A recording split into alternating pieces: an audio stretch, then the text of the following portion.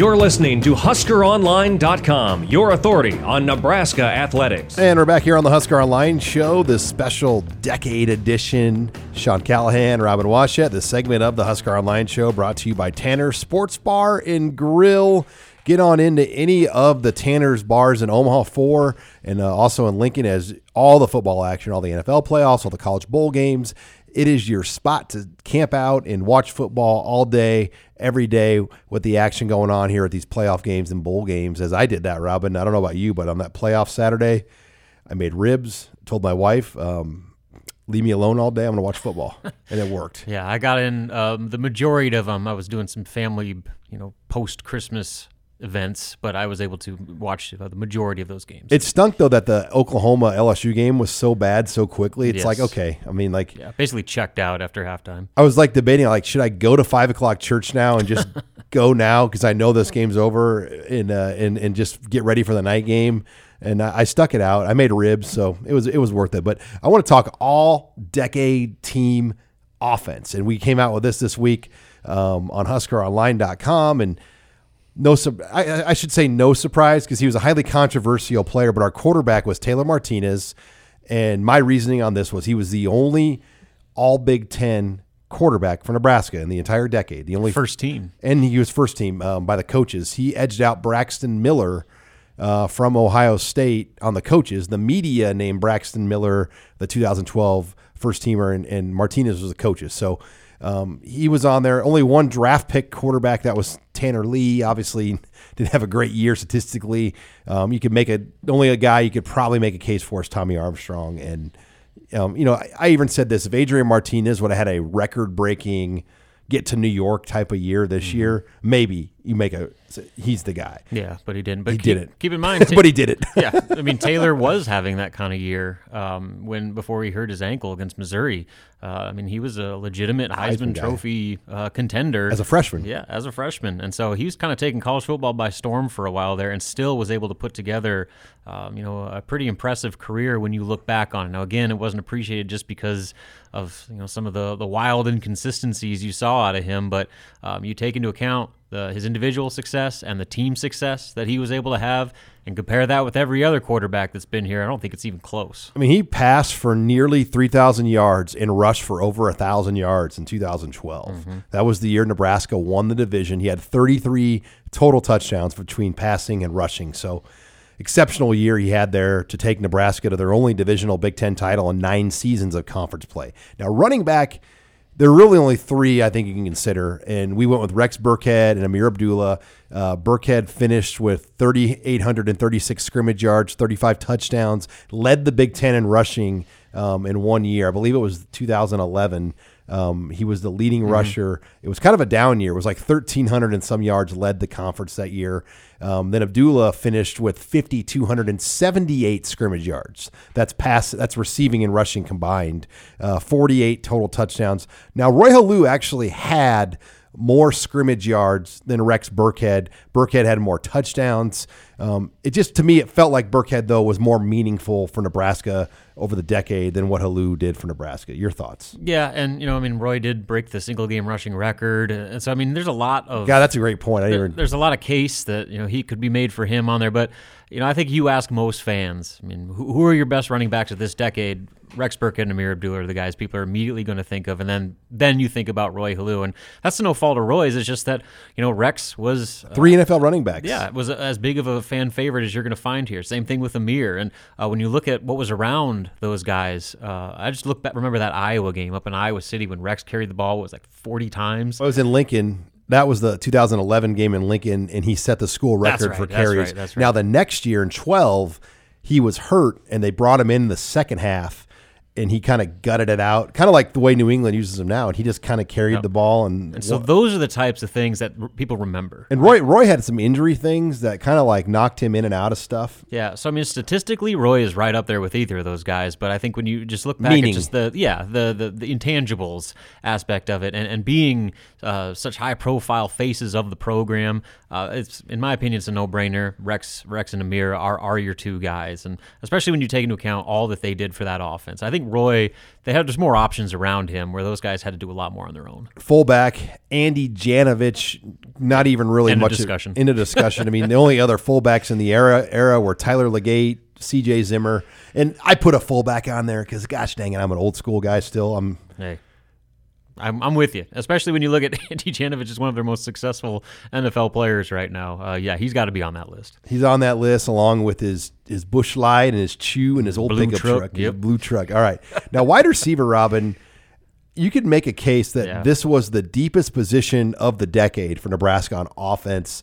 We went with Kenny Bell, Jordan Westerkamp, Stanley Morgan as our three. I went with three just because three receivers is kind of more common now as a standard set in football, especially without a fullback. Mm-hmm. Kenny Bell had 2,689 yards. Jordan Westerkamp, 2,474. Stanley Morgan Jr., 2,747. So, those are essentially your three all-time leading receivers right there, and they're all in the same decade. Now, J.D. Spielman had 2,546, with still 1 year to go. But he's not been honored at the same level of those guys. He's never played in a bowl game at Nebraska. And you could argue a lot of JD's big numbers came in games where Nebraska was down significantly against Ohio State, against Penn State, where he's putting up 200 and some yards receiving when teams are kind of more in a prevent type defense. Yeah, and I think that's the separator. The fact that the stats are pretty similar, but when you take into the individual accolades of those guys, it's kind of a no-brainer. I mean, JD just hasn't been recognized at the same level as a Morgan, Westerkamp, or Bell. Those guys are first-team all-conference. Our first or second team, all three of them. And JD, I think his highest accolade is third team? So I think that's kind of where you draw the line is, what do other people outside of the Nebraska realm put these guys? And right now, JD is kind of just an also-ran who's put up a lot of numbers in a high-volume offense and hasn't really had much team success to go along with it. Now, that certainly can change. I mean, if he comes out and returns next year and has a great year, then maybe you reevaluate where he is in that pecking order. But right now, I think those are three guys you have to stick with. And then you had some other good guys make the NFL from the decade. Quincy Enunwa had 1,526 yards. Niles Paul, 1,532. Brandon Riley, 1,275. Even DeMornay Pearsonell had some moments, and he made some rosters for a while in the league, or got some looks at least. Mm-hmm. So you look at just that position in general. I mean, there was a lot of talent at receiver in the decade. Yeah, I mean, it kind of reshaped with the changing of the guard offensively. Wide receiver was kind of there for the taking for guys to set a lot of records, and we've certainly seen that. Now, tight end, Sethan Carter was our guy. You had Kyler Reed, Ben Cotton, Tyler Hoppus, other tight ends, that maybe had numbers, but Carter, I think we would both agree, was the most complete tight end as a blocker, red zone guy, receiver. Maybe the most underutilized player of the decade. I mean, he's on an active roster when you in think the NFL. about it. I mean, the fact that he did not get the football more is one of the biggest travesties we've seen from this football program. Now, offensive line, we went with the best five here. I didn't go with these are the tackles, these are the guards, these are the center. Spencer Long, Alex Lewis, Ricky Henry, Jeremiah Searles, Brent Qualley. Now, the first four guys all were honored as all Big Ten level players, whether that was first or second team, all Big Ten, all Big 12 guys. I think the fifth spot is where maybe you could have a debate, and I went with Qualley at 5 because of just the reliability that he's shown, and it's kind of carried over to his pro career. He's been in the pros now for a good 6-7 seasons as well. But, a good group of linemen, I think you're going to see better linemen, though, for Nebraska in the 20s. I think that's kind of the most striking position group of all this. I mean, because you look at the guys on the skill positions. There's kind of some no-brainer guys, and you still get that a little bit with Spencer Long and maybe even Alex Lewis to an extent, Ricky Henry for sure.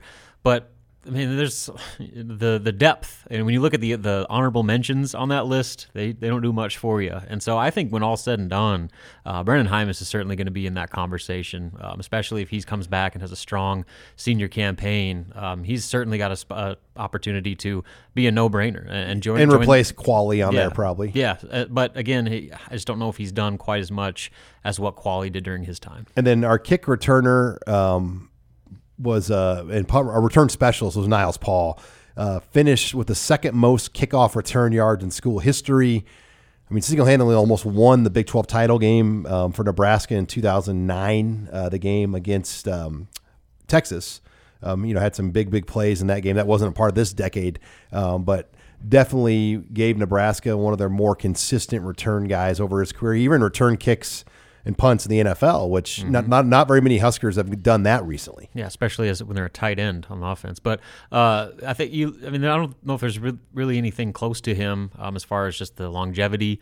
There's certainly been guys that had flash in the pan seasons. Spielman, Abdullah as a freshman, DeMornay Pearsonell as a freshman. But the long term productivity that Niles had at that position in those roles. He wasn't a juke guy either. Yeah, I mean, he just knew where he was going, and he hit it fast, and he had that breakaway speed that was able to separate. And that's sometimes the most important part than how much dancing you do. And then kicker, kind of a debate. I mean, Alex Henry got the nod over Brett Maher, but I mean, Alex Henry was 68 of 76, set an NCAA record for accuracy with almost 88%, 89% over his career.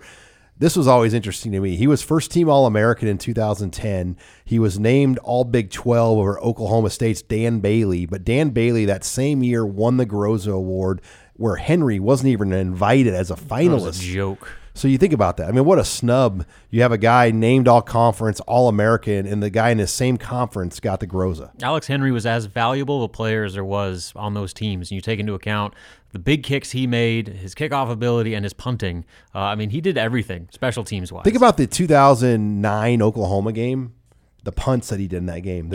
Rick Neueisel, not Rick Neueisel, but Gary Barnett was on the radio call, and he said that it was one of the most impactful directional punting games he's ever seen, the way he continually pinned Oklahoma and made them have long fields that entire game. The fact that he didn't have a longer NFL career still baffles me. Sometimes it's all about where you land, and he had to go to Philadelphia. And you kick in Pittsburgh and Philly and these cold weather, windy cities. It's where kickers go to die. It's a different ball game. That's why that position's a revolving door right now. All right, we're going to talk defense when we come back next here. You're listening here to the Husker Online Show.